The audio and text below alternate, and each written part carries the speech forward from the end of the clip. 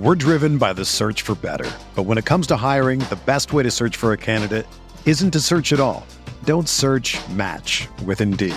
Indeed is your matching and hiring platform with over 350 million global monthly visitors, according to Indeed data, and a matching engine that helps you find quality candidates fast.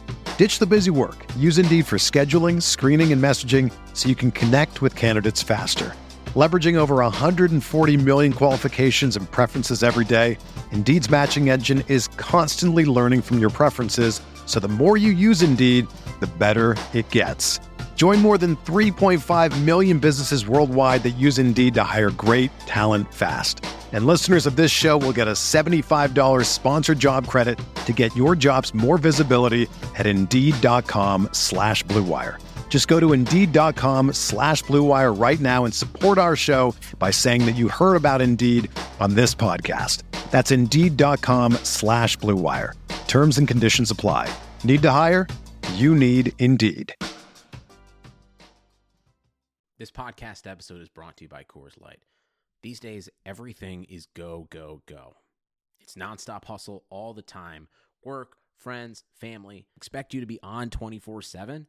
Well, sometimes you just need to reach for a Coors Light because it's made to chill. Coors Light is cold lagered, cold filtered, and cold packaged. It's as crisp and refreshing as the Colorado Rockies. It is literally made to chill. Coors Light is the one I choose when I need to unwind. So when you want to hit reset, reach for the beer that's made to chill. Get Coors Light in the new look delivered straight to your door with Drizzly or Instacart. Celebrate responsibly. Coors Brewing Company, Golden, Colorado. Today's show was brought to you by SAP. Who am I and how am I feeling? I'm Clive Owen and I'm feeling great, thanks. How about you? You feeling happy? A little angry? People have so many feelings, millions of them. But what if businesses could really understand all of those feelings and then act on them to make their customers feel better? It's a thing. It's SAP Experience Management, and it's here. Because the future of business has feelings. And I've got a feeling we're all going to like it. Go to sap.com/xm to learn more.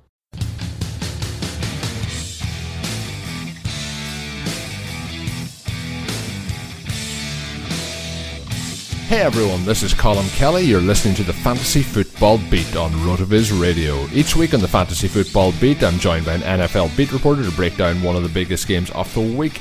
And on today's show, my guest is going to be Grant Cohn of the Press Democrat. He covers the 49ers for the team, and we'll be discussing their contest coming up as they host the Seattle Seahawks in Week 12. We'll be looking ahead to some of the key players, key matchups involved that we think is going to help decide that game. We'll be talking about Kyle Shanahan, his role as head coach since coming over from the Atlanta Falcons. We'll be talking about Carlos Hyde, Jimmy Garoppolo, talking a little bit about the Seattle Seahawks as well and how Russell Wilson has done over the course of the season.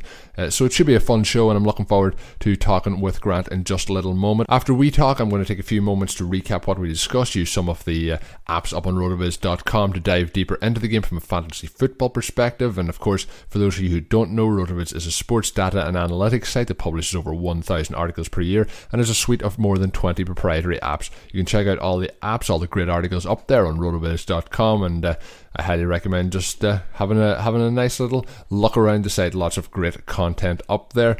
Obviously the season is moving along. It is week 12. Some of our fantasy teams aren't going as well as they could be. Some of them are heading straight for the playoffs, and obviously those are the teams we want to have, but maybe your season isn't going the way you want and you want to have a little bit more fun this weekend as we go. I'm a Packers fan, and the Packers season hasn't been going all that great for me, and having a little bit more fun at the weekend with a couple of wagers involved. Maybe not on the Packers because that is just not a winning proposition at the moment, but we can look at it, maybe some prop betting, and you can do all that with MyBookie. They are the bookmaker that I use. They are, in my opinion, the best in the business. It is mybookie.ag, and I've been using them over the last kind of 18 months, and there's absolutely no reason for me to think about looking anywhere else with the great service that they have provided. They have a great all-new mobile site, a great app that you can use while out and about on your phone, whether you're just watching the game, want to click on a bet on your iPad. It's so easy to do it. And of course they have great player perks, and one of those player perks is if you sign up and use my code ROTOBEAT while signing up, they'll match your deposit for 50%. That offer is available this week only as we head into those Thanksgiving games, and That is a 50% sign-up bonus using that code ROTOBEAT. And of course, as I mentioned there is already, that website is mybookie.ag. Some great value around this weekend, some great propositions I think that we could win some money on. But as we look into this one on mybookie.ag, we have the San Francisco 49ers at home. They are 7-point underdogs in this one. So the Seattle Seahawks, obviously 7-point favourites, is minus 105 for the Seattle Seahawks and minus 115 on that plus 7 for the 49ers. When we look at it then, it's minus 300 Seattle on the money line, plus 240 for the San Francisco 49ers. The over-under is 43. So some interesting propositions, and I'm interested to see what Grant has to say about the game, how he thinks it's going to go. Obviously them 7 points, quite a large number to be putting up on the road for the Seahawks, who haven't travelled particularly well over the last couple of seasons, and obviously lost on Monday Night Football. So let's get straight to it and see what Grant has to say about the game, and let's get him on the show right now.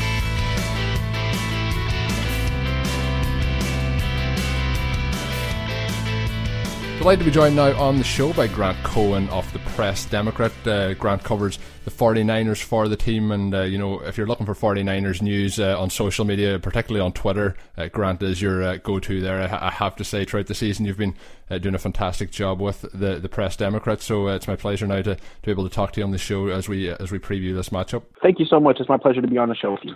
Obviously we're looking ahead now to week 12, and I've mentioned this on all the shows. It's hard to believe we're already at week 12 of the season, but with it being week 12, in week 10 we've seen the 49ers get their first win of the season. They were 0-9. They have moved now to 1-9.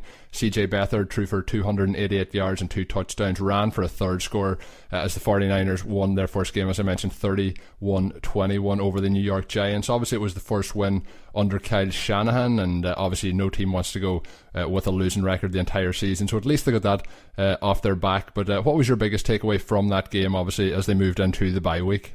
From that game was that Kyle Shanahan, I'm not saying he came into his own as a head coach in that game, but if he goes on to become a successful head coach, we'll look back at that as the game where he sort of figured out the job. Because to me, one of the main reasons the Niners were 0-9 before that game started, I mean, obviously the talent isn't there, but it's not an awful, awful team. It's just young. One of the reasons that they were 0-9, they lost a lot of close games, and to me, the team had a total lack of leadership from the head coach down. A better head coach wins some of those close games.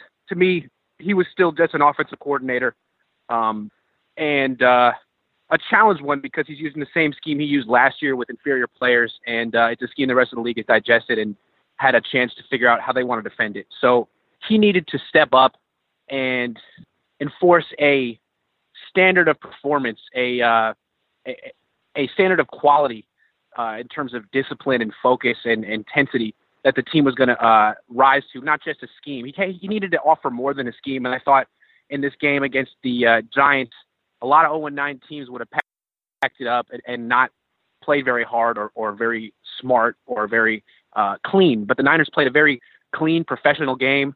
Obviously, they were playing a bad team, but if they had played sloppy like they did earlier in the season, they wouldn't have beat the Giants. So they did what they needed to do. They played like there was still something on the line, and Shanahan gets credit for bringing that out of his players. So I think that was the game that Shanahan went from being an over-promoted offensive coordinator to a real head coach. That's a very fascinating way to look at it, because we look at players coming into the league and sometimes we see rookies struggle. Well, there's obviously a big step as well coming from college to the NFL, and obviously there's a big step going from offensive coordinator to head coach. So very interesting perspective as you put in there, and obviously they had those close games early in the season, so a big step forward as they were able to get that win. So they're coming off the bye. They are 1-9, as I mentioned. They're already obviously out of playoff contention. They're in contention for that number 1 overall draft pick in 2018. General Manager John Lynch admitted this week it'll be helpful for everybody to see and be able to evaluate what they have now in their potential new franchise quarterback in Jimmy Garoppolo. It probably isn't an ideal time to put him in as they face the Seattle Seahawks. Obviously the Seahawks lost on Monday Night Football, but do you think we will see him be put into the spotlight and make his debut this week, or do you think it's a case where Beathard has earned enough rope to be able to get another game or two as we move along in the season here? You know, it's a great question, and it's one that we may find out the answer to very shortly. John Lynch is going to speak with local reporters in about half an hour. That hasn't even been reported, but that's going to happen. So we may find out soon. I'm thinking that, I'm just guessing, and this is not a very well-informed guess, but I'm thinking that they may not start him because, I mean, they're keeping this very quiet. I'm thinking that they may not start him for this particular game coming up against the Seahawks and then wait. Well, the way I see it is Beathard played so well against the Giants, it makes it hard to sit him at this point.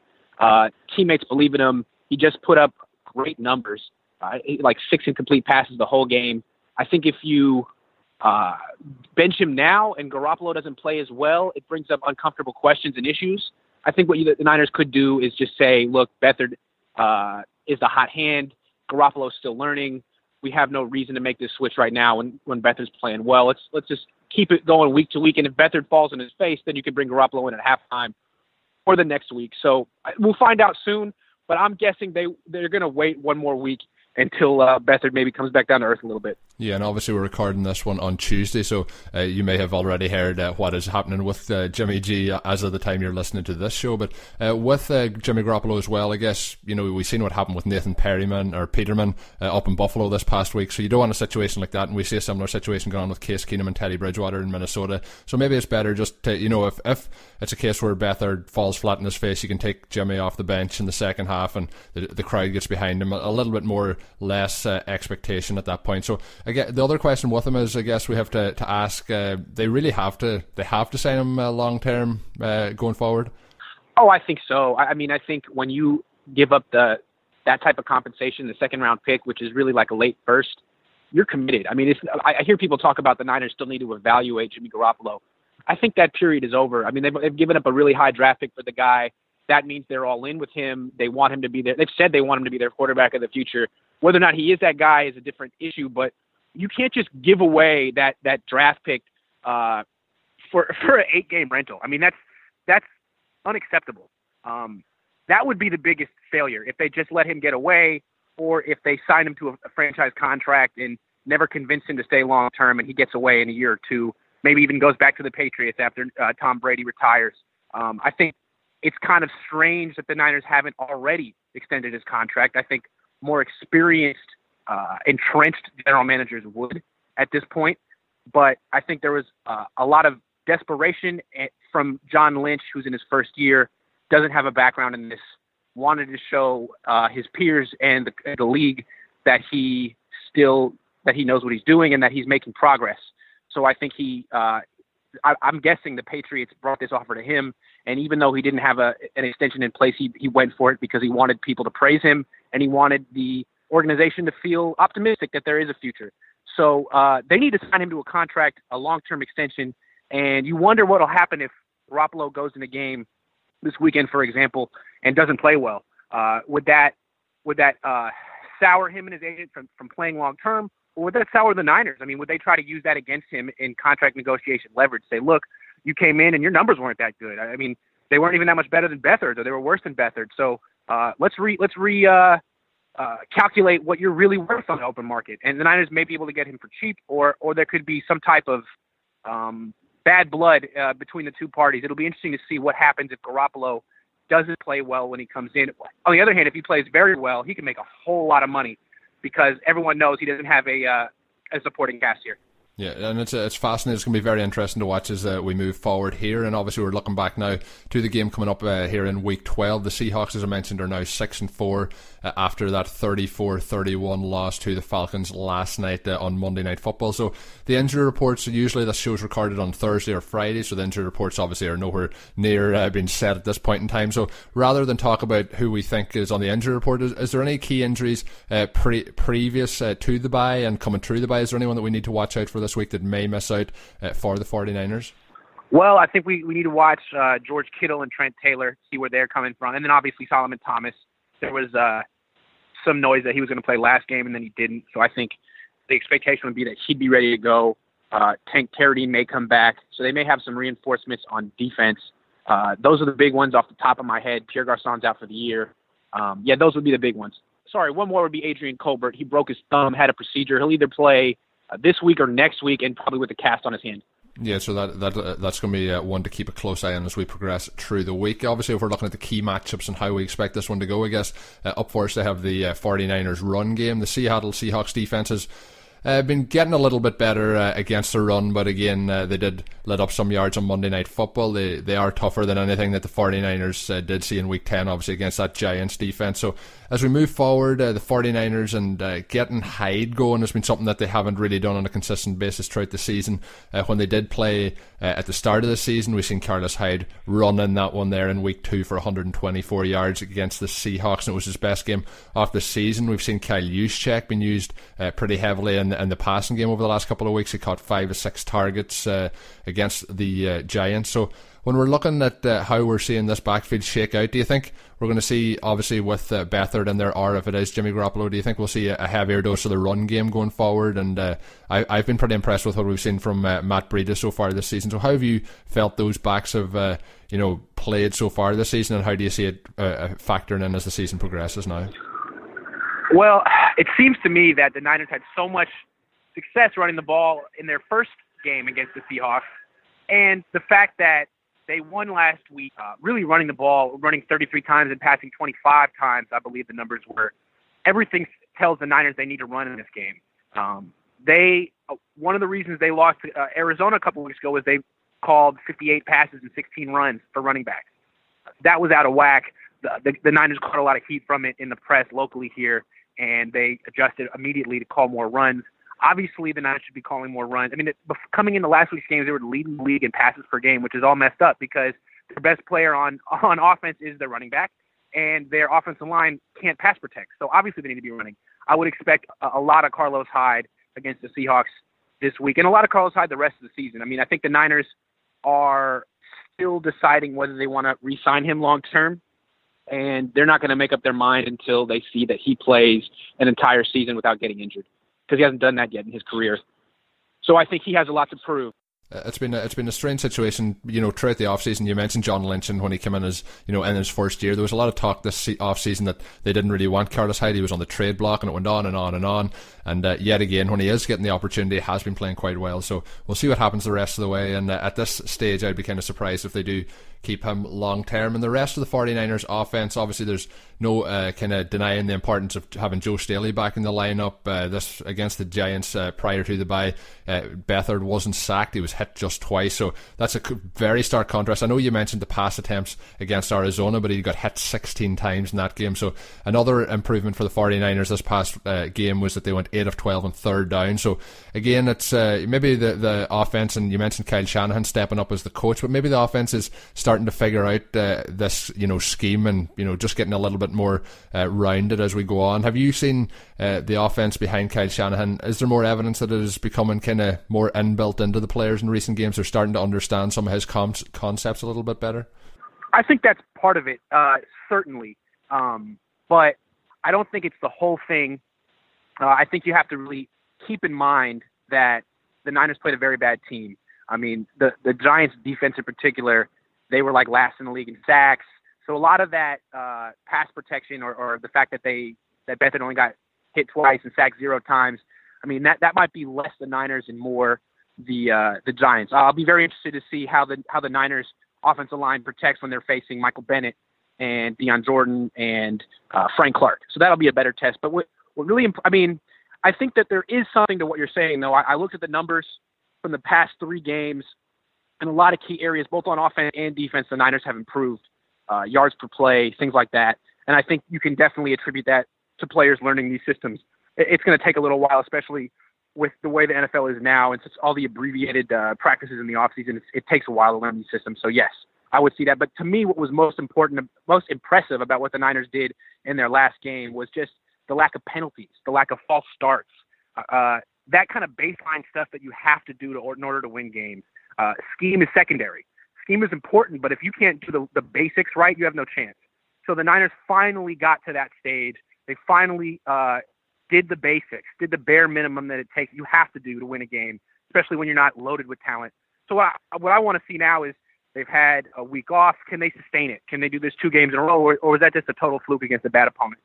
Yeah, it's gonna be interesting. It's definitely, you mentioned there, with Bennett and Clark getting to put some pressure on this offensive line this week. It's going to be a very good test. Obviously, there's quite a number of players from the Seattle Seahawks. We know the Legion of Boom. They're kind of the Legion of backups at this point in time, with Strong Shifty, Cam Chancellor out with a neck injury, and you also have Richard Sherman lost a few weeks ago with his Achilles injury. So there's a lot of players missing, and it's just not what we had in the past. The front of that their defensive line is still there, but there is opportunities to take advantage of this team. We've seen that again on Monday Night Football. So can the 49ers offense take advantage of some of those maybe deficiencies, what we call them, in the Seattle Seahawks defense?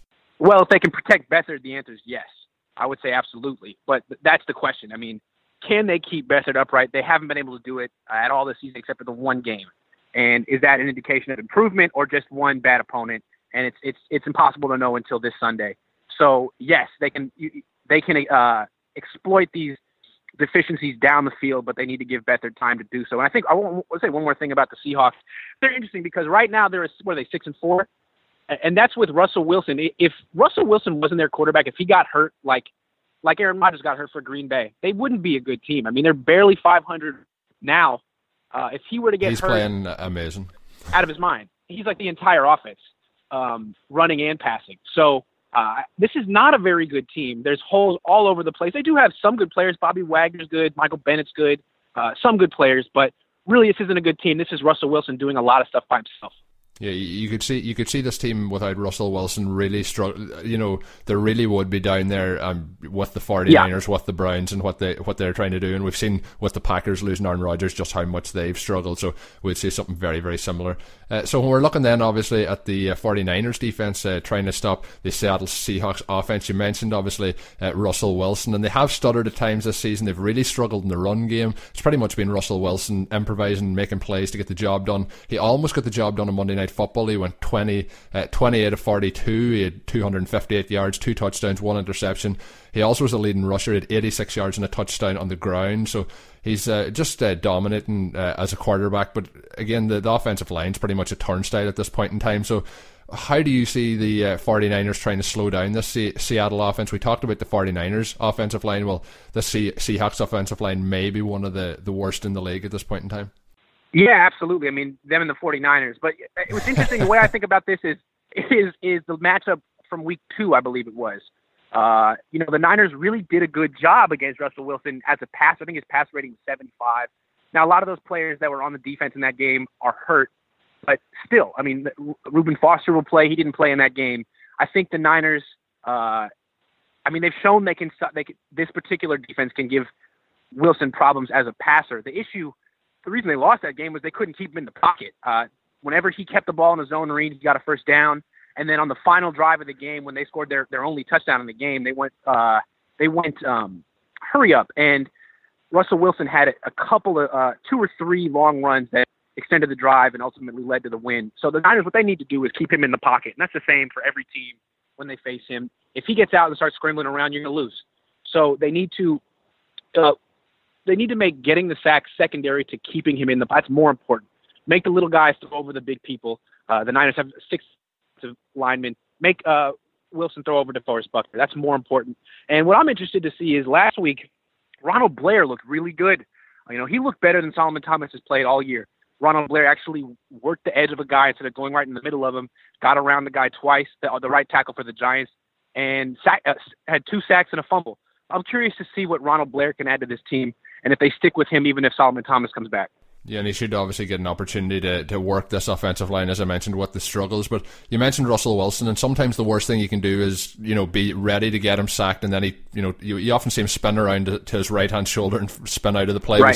We've seen it, I think it was against the Cardinals 2 weeks ago, where he actually spun out of it twice and passed the ball to Doug Baldwin for almost a touchdown. So it's just crazy what he can do with his improvisation. So that is, I think, going to be one of the key areas, if they have any chance this week, is to stop him from breaking the pocket. So, yeah, and the Niners' problem is you need speed. Like when Russell Wilson starts doing all that stuff and starts spinning around and running, the reason he can do it is because there's no defense. There are very few defensive ends, defensive linemen who can run with him. And the Niners, to me, don't have anyone like that. I mean, Elvis Dumerville's old. Ronald Blair isn't fast. Solomon Thomas isn't fast. Aaron Lynch, who won't play, isn't fast. So they can get to him, but then they've really had a tough time corralling him, even since the days when the defense was great and they had Alden Smith. You really need that rare 6'4", 250-pound guy who runs a 4.5. And the Niners don't have that guy. Very few teams do. That's why he's so good. Yeah, those guys are very, very hard to find. So we've gone through quite a few different topics, but is there any other that we maybe haven't touched on that you think will be a key in deciding what happens on Sunday? Well, one thing that struck me a few minutes ago is Russell Wilson will be facing this 49ers defense that is based on his own defense. It's the defense he faces every week, every day in practice, and the defense he faced last night. The Falcons run the same thing the Niners do. So he has had so much experience going against what he will face, and not just that, not just the practice experience, but he's coming off this full speed real game run through of what he's going to face Sunday night. So that's an advantage for him over the Niners. The advantage for the Niners is they get more rest. They're coming off a bye week, and the Seahawks are coming off a short week. They just played last night. They have six days to prepare. The Niners had 14. So that's an advantage for them. I think the Niners definitely can compete in this game. The Seahawks are not that good. It'll be very interesting to see. I don't know who I'm going to pick yet. Well, I guess I'll put you on the spot in just a little moment to see what you think. But obviously it's been a tough season for the 49ers fans, and I want you to, as we start to get towards the end of this segment, I want you to give, maybe there's some 49ers fans listening, and give them something positive. Do you think the team is moving in the right direction at this point? I can't say that it's moving in the right. Well, I'll say that it took a step in that they didn't have a head coach a couple of weeks ago, and now they have a head coach. I don't know if he's going to be a good head coach. Part of me is a little skeptical on Kyle Shanahan. There's a lot of history of offensive coordinators, very good ones, who can't become leaders and head coaches because the job is so different, and there's not enough hours in the week to do both well. And he's trying to do both jobs well. And to me, he was failing until this last week. So at least he took a step in his abilities to lead and enforce a standard of play. Beyond that, I think what's promising is the defense has played well. I think the defensive coordinator, Robert Saleh, has improved steadily all offseason. He has the defense playing very hard. And what was hurting them earlier in the season was penalties on third down.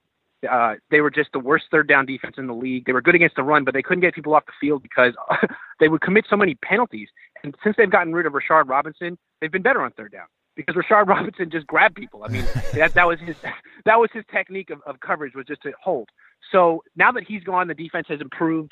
I do think there's a lot of young talent on that defense, a lot of first, second, and third round picks, and a good young coordinator who has no experience but has I think has a promising future, and I think they'll keep him for next year. So what they have going forward is a defense that's gelling and young, and an offense that may be turning the corner. They still haven't figured out their quarterback situation, but at least they have a good problem. They have two guys who seem promising and one guy who they like very, very much. Besides that, they need an overhaul in the offensive line. They need a number one wide receiver. They're probably going to need another running back because Carlos Hyde's probably going to get a lot of money in the free agent market and go somewhere else. So they still have a lot of building to do on offense, but it seems like they have a foundation on defense and maybe a quarterback, so that's promising. Yeah, so at least there's some positivity there. And you mentioned that you didn't want to, you didn't know who you were going to pick. But when I look at this game and you see that the 49ers won, a lot of the time you see the team, they have no wins on the season and they're afraid of finishing the season 0-16. They put in that big effort to get the win. Sometimes then when they come back in the next game, they fall flat. And there's a possibility of that happening. We mentioned the Seahawks losing on Monday Night Football. They now, with the way the Rams are going, pretty much have to win this game to keep in that wild card run for the rest of the season. So when you're looking at the game on Sunday, I'm going to put you on the spot now. Which way do you think this one goes? Okay, I could change my mind later in the week, but on the spot right now, I think I may choose the 49ers simply because, as I said earlier, I think the key in the game is keeping Russell Wilson in the pocket. And the Niners simply didn't have the players to do that in the first matchup because Navarro Bowman couldn't move. He couldn't change directions. He couldn't spy Russell Wilson. And Ray Armstrong is one of the most undisciplined players. You can always get him going the wrong direction. He's athletic enough. He's just not smart or aware as a player. So now the Niners have two totally different inside linebackers. They have Brock Coyle, who knows his assignments and is a smart player. He's in the right place, at least. And they have Reuben Foster, who is more talented than anyone else than Ray or Navarro Bowman. So I think in critical third downs, the Niners will spy Russell Wilson with Reuben Foster, and I think that will be more effective than whatever they were doing in the last game. So I think they'll at least have a better, more ammunition to keep to do what they need to do against Russell Wilson, which will keep the game more competitive. So as of now, that's my pick, and that's the reason why. Yeah, and obviously I mentioned we're recording this one on Tuesday, so a lot of things can happen between now and Sunday. But Grant, there's been a lot of great information there. Really fascinating to get a deeper look into the 49ers, because obviously with the team struggling this season, the mainstream media hasn't been covering them as much as many of the other teams in the NFL. So good to get a little bit of a deep dive into the 49ers. Of course, the listeners can follow Grant on Twitter. It's at Grant Cohn, and follow all the great work he does with the Press Democrat, as well as covering the team. So Grant, thank you very much for jumping on the show. Oh, thank you so much. It's my pleasure. Take care.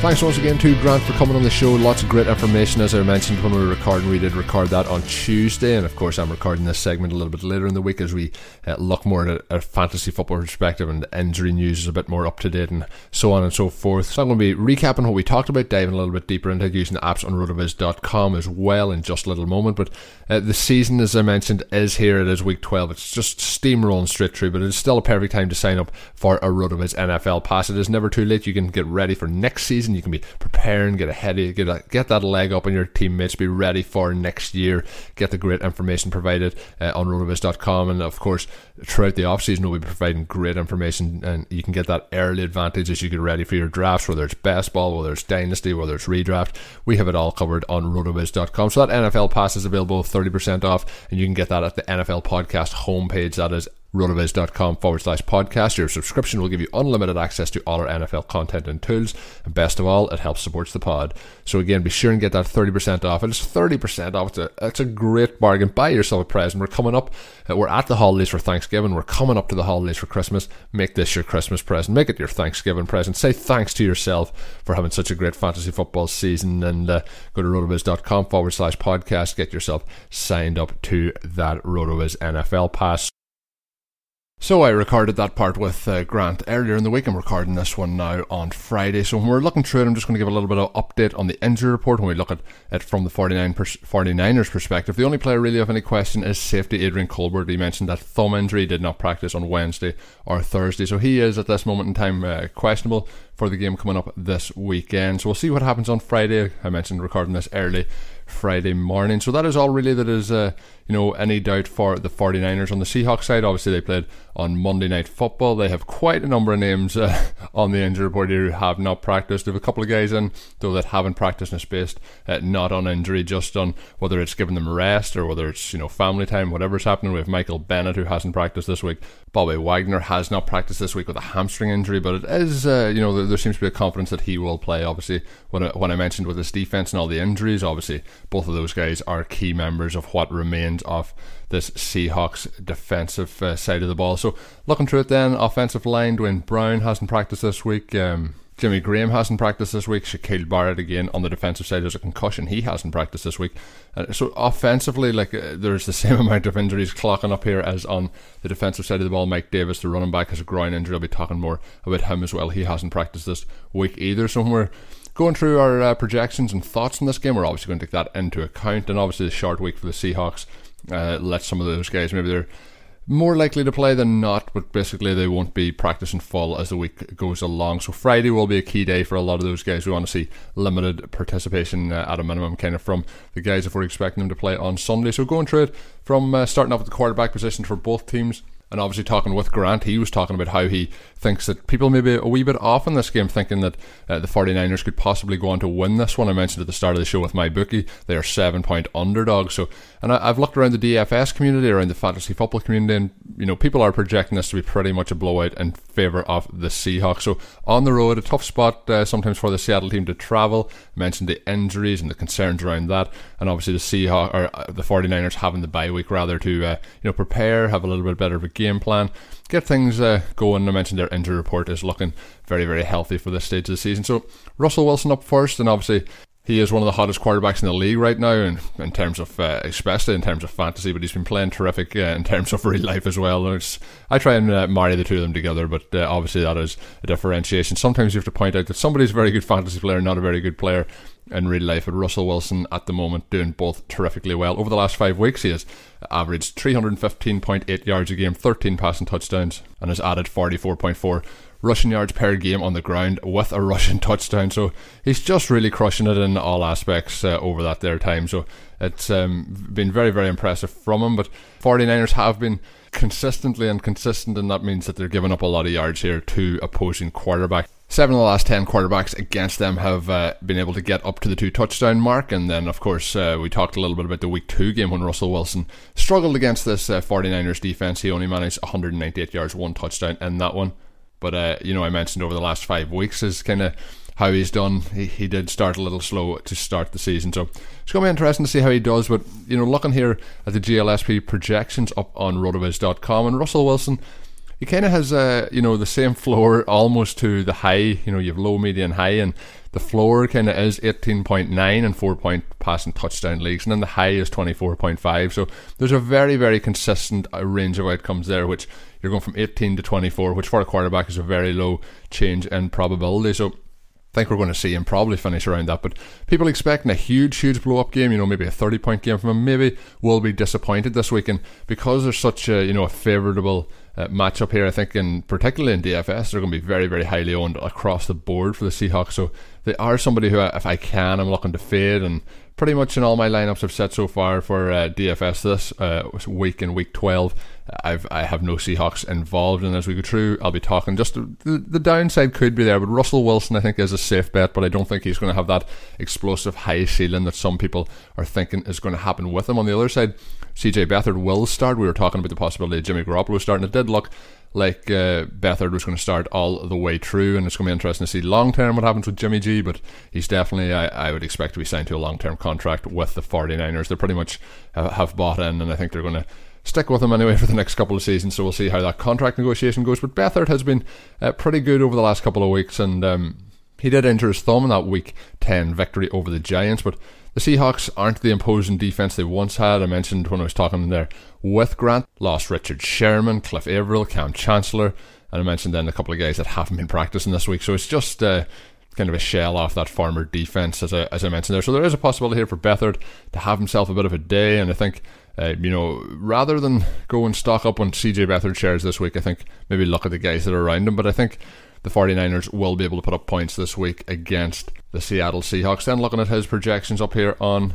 the Gillespie app, well, he's not going to be as heavily owned as Russell Wilson, as I mentioned. You could pay down for him, and he's going to, I'm not paying down for him. I don't want him in my lineups, but he has the potential. His outcomes range from 15.1 to 22.4, so not all that different from what you're paying in terms of price for these two quarterbacks. The outcome versus the price is very, very similar for those projections. I might even rather be on Beathard in this one. So moving along then to the running backs, and this is the place that I think is going to be very interesting. Obviously with the Seattle Seahawks, there's kind of a backfield that's been rotated with J.D. McKissick, Eddie Lacy, Thomas Rawls has been a healthy scratch over the last couple of weeks. Mike Davis has that groin injury. It'll all depend if Davis can go this week. If he does go, I think he'll get the start again, and J.D. McKissick will get some of the work out of the backfield. But there's pretty much none of these guys that I want to be rostering this week in any format, whether it's DFS, whether it's season long, whether it's redraft, any way around it.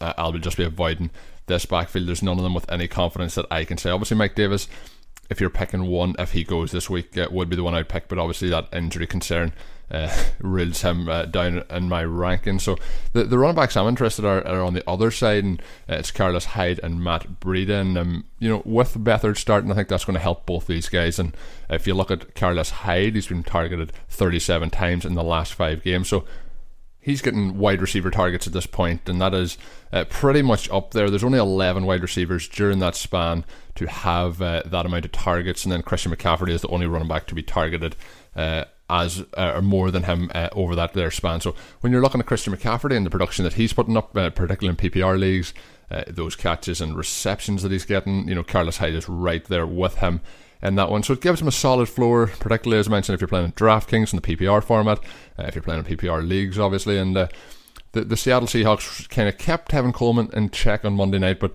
with those injuries, and then of course with a day's less rest, or actually a week and a day's less rest based on the bye week, I think it'll be an opportunity here for Carlos Hyde. Breida, you could throw him in there as a low cash option in a kind of GPP format, but it's hard. He's one of those players, you're putting him in, you make it a 0, you make it a monster game out of him.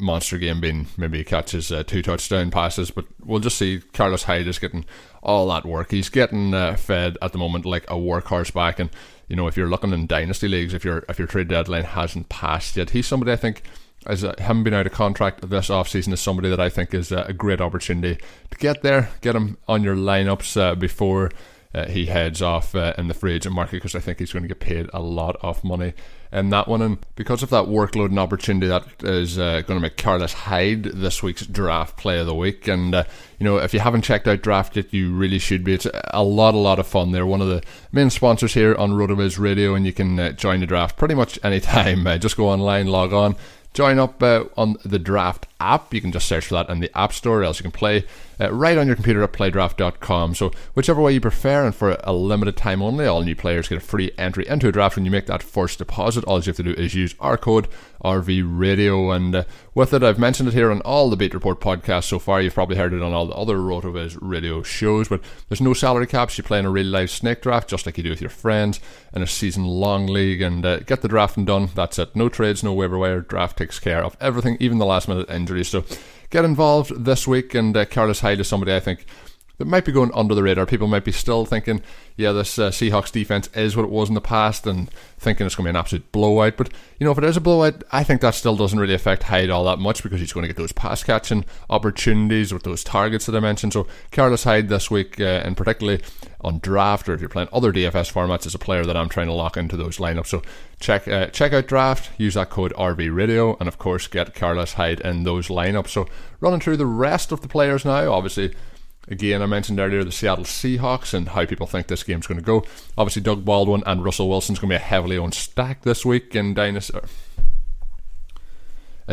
leagues, and with that obviously comes an opportunity to pivot away from it, and that's what I will tend to be doing. I might have some shares of Doug Baldwin, but I think I'm going to set it out on this one. If you're looking up on the GLSP app, it's somewhere, you might be going in thinking, yeah, Doug Baldwin's going to absolutely rock it this week. You stick his name in to the GLSP app, and then you see in PPR leagues, his low is 9.1, his high is 18.9. So there's a wide range of outcomes there, but there's a possibility in this one that he does hit that low. I just think the Seahawks are going to struggle a lot more in this than people are expecting. So I think Baldwin is a play, but at his current price, he's somebody that I'm avoiding this week. If you're looking in season-long leagues, feel free. I think there's a safe floor there and get you over the line as you head towards the playoffs. But if you're looking in weekly leagues where you want to get that real high upside, I think I'm passing, and based on the ownership percentage, that adds into it too. Paul Richardson, obviously, on the Seahawks has put up some big games on limited targets. There was a couple of weeks there where he was averaging 2 or 3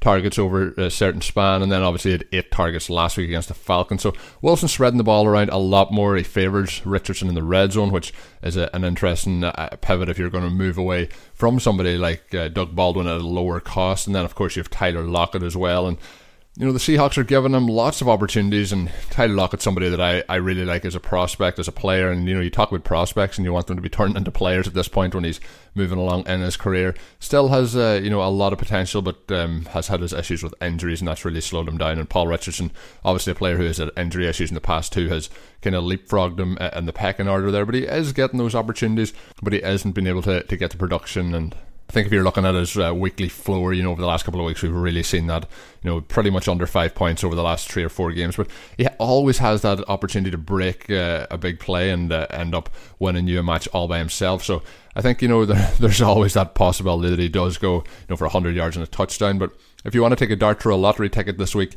trying to fit somebody in, trying to fit in some of those studs at the wide receiver position, and then you have to pay down at wide receiver, maybe Tyler Lockett, somebody you can look at there. But, in season-long leagues, he's somebody who I own in a lot of dynasty leagues, and unfortunately for me and for what I paid for him over the years, he'll be sitting on my bench this week. The only wide receiver really of note that I'm looking at for the 49ers is Marcus Goodwin, and I just want to mention as well, if you look back at his touchdown prior to the bye in that game they won against the Giants, and then the story came out after it with why he was so emotional after the touchdown, his partner losing a child that morning due to complications, and everything just that happened, and then obviously scored that long touchdown. I think we all want to root for him to have a nice run for the rest of his career, basically the rest of the season. But it's just obviously I wanted to take a moment to mention that. But Marquise Goodwin against the Seattle defense, and we look at the Legion of Boom, we know what they did in the past, but in this here again we're looking at who can CJ Beathard hit, and I mentioned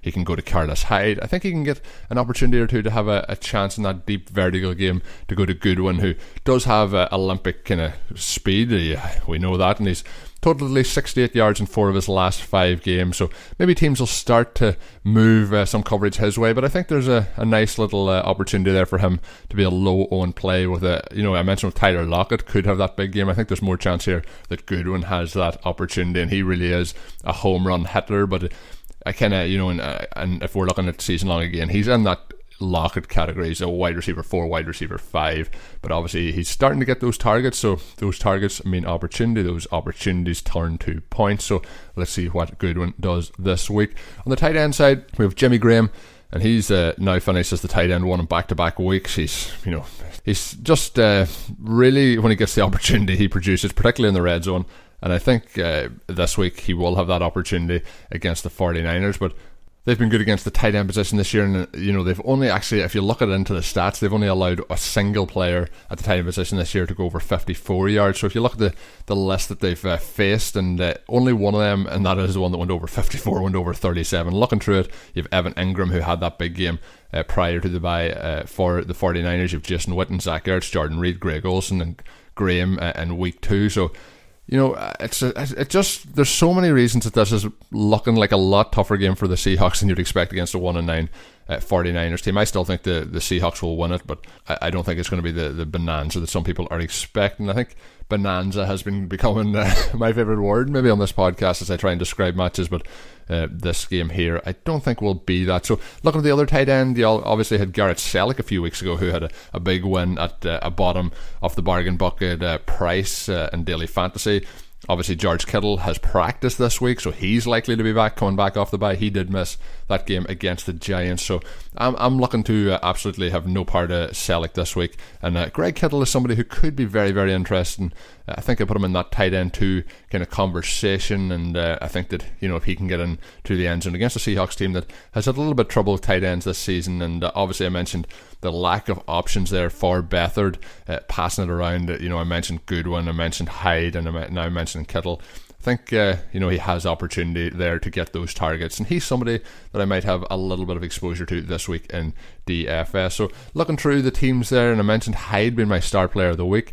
I just want to go back into it again up on the GLSP app, and you're looking, there is a wide range of outcomes, but in PPR leagues 5.8 is the floor, and I think that's obviously very safe. What have we seen over the last couple of weeks at the running back position? But the median then 13.1 and the high is 20.9, and I think if he can get himself 8 targets in this game, I think that 20.9 is very, very achievable. So Carlos Hyde is somebody I'm excited to see how he does this week. Jimmy Graham up in the GLSP, we have a low projection for him in PPR of 4, so obviously that's not what you want to be slotting into your lineups at his price. We're looking through it then, we're getting down to the median is 8.5, and then there's a massive spike up to the high, which is 16.6, and that there high I think really does stick into the consideration of the touchdown upside. If he gets a touchdown added to that median, which I think he's going to be in and around, I think he's going to be in and around that 8 to 10 mark, the touchdown then obviously puts him up to that 16 mark. So obviously we know what we're getting with Jimmy Graham, and we're hoping to get that each and every week. But this week 49ers, tough matchup against the tight end position. And then I mentioned Kittle, he was very, very similar, but when you're looking at, sometimes you go in, you think, when you really dive deep into these games, you might think some of the stuff that I say that seems a bit strange that he's projecting it in that way. But when you go through the projections up on rotoviz.com, it gives you it takes away the kind of script you're trying to write in your head. It gives you the data of what has happened over the last couple of weeks, and you go around different apps, you get to get a clearer picture. And just looking at Kittle, if you're looking at his projections then in PPR leagues, the floor is very similar to Graham. He has 3, while Graham had 4. The median then 7.5, and the high is 13.2. So for his price, for his projections of what we could see this week, George Kittle is another interesting aspect at the tight end position if you're paying down this week. So running through all those positions, I think they've them all pretty much covered there. So that's going to do us for the week 12 edition of the Fantasy Football Beat. It has been my pleasure as we move through the season here, bringing you the show each and every week. I enjoy getting the feedback as well on Twitter as to what you think of the show, what apps I can use as they break down what players we're going to talk about in the game. So looking forward to some more feedback as the week goes forward here. You can written reviews as well, of course, up on iTunes. Much appreciated. You can also written review the entire RotoViz Radio channel up there as well. Do that as well. It only takes a moment, helps us out a lot as we move up those iTunes rankings. And of course, do retweet the show and so on while it is up on Twitter. So with that said, of course, we mentioned Draft earlier, we mentioned MyBookie. Do check those out. There too, great supporters here of the podcast. And until I'm back next week with another show, of course, have a good one.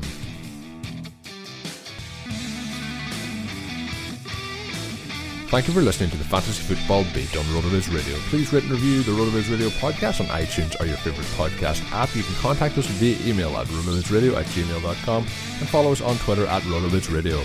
And remember, you can always support the pod by subscribing to RotoViz at a 30% discount through the RotoViz Radio homepage, rotoviz.com/podcast.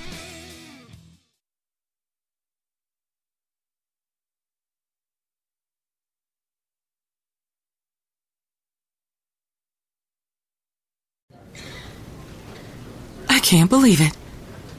That Gerald is presenting the quarterly budget report with finger puppets? Look, here comes a 1.7% decrease in fixed overhead. Hello, everybody. No, I can't believe how easy it was to save hundreds of dollars on my car insurance with Geico. Who are you? The projected increase in organic Q3 revenue. Hooray! Believe it, Geico could save you 15% or more on car insurance. They call you the Grill Master. You've seared the thickest porterhouse in the butcher shop. And as you lift that first forkful to your mouth, you savor the moment.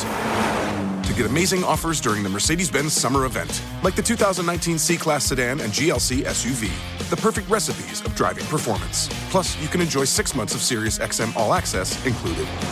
The Mercedes-Benz summer event, now serving limited time offers on a select lineup of vehicles. Offers end September 3rd. Mercedes-Benz, the best or nothing.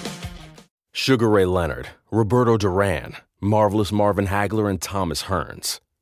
Legends, whose four-way rivalry defined one of the greatest eras in boxing history. Relive their decade of dominance in the new Showtime sports documentary, The Kings, a 4-part series premiering Sunday, June 6th, only on Showtime. Everyone is talking about magnesium. It's all you hear about. But why? What do we know about magnesium? Well, magnesium is the number one mineral that 75% of Americans are deficient in. If you are a woman over 35, magnesium will help you rediscover balance, energy, and vitality. Magnesium supports more than 300 enzymatic reactions in your body, including those involved in hormonal balance. From functional medicine doctors to mental well-being and female hormone experts, we all know that magnesium is the one mineral to improve all aspects of well-being and health. But which one?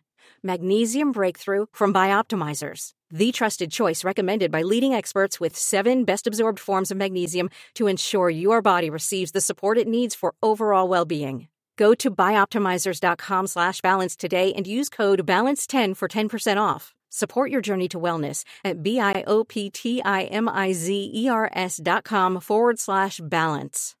Magnesium Breakthrough from Bioptimizers, your foundation to optimal health and vitality.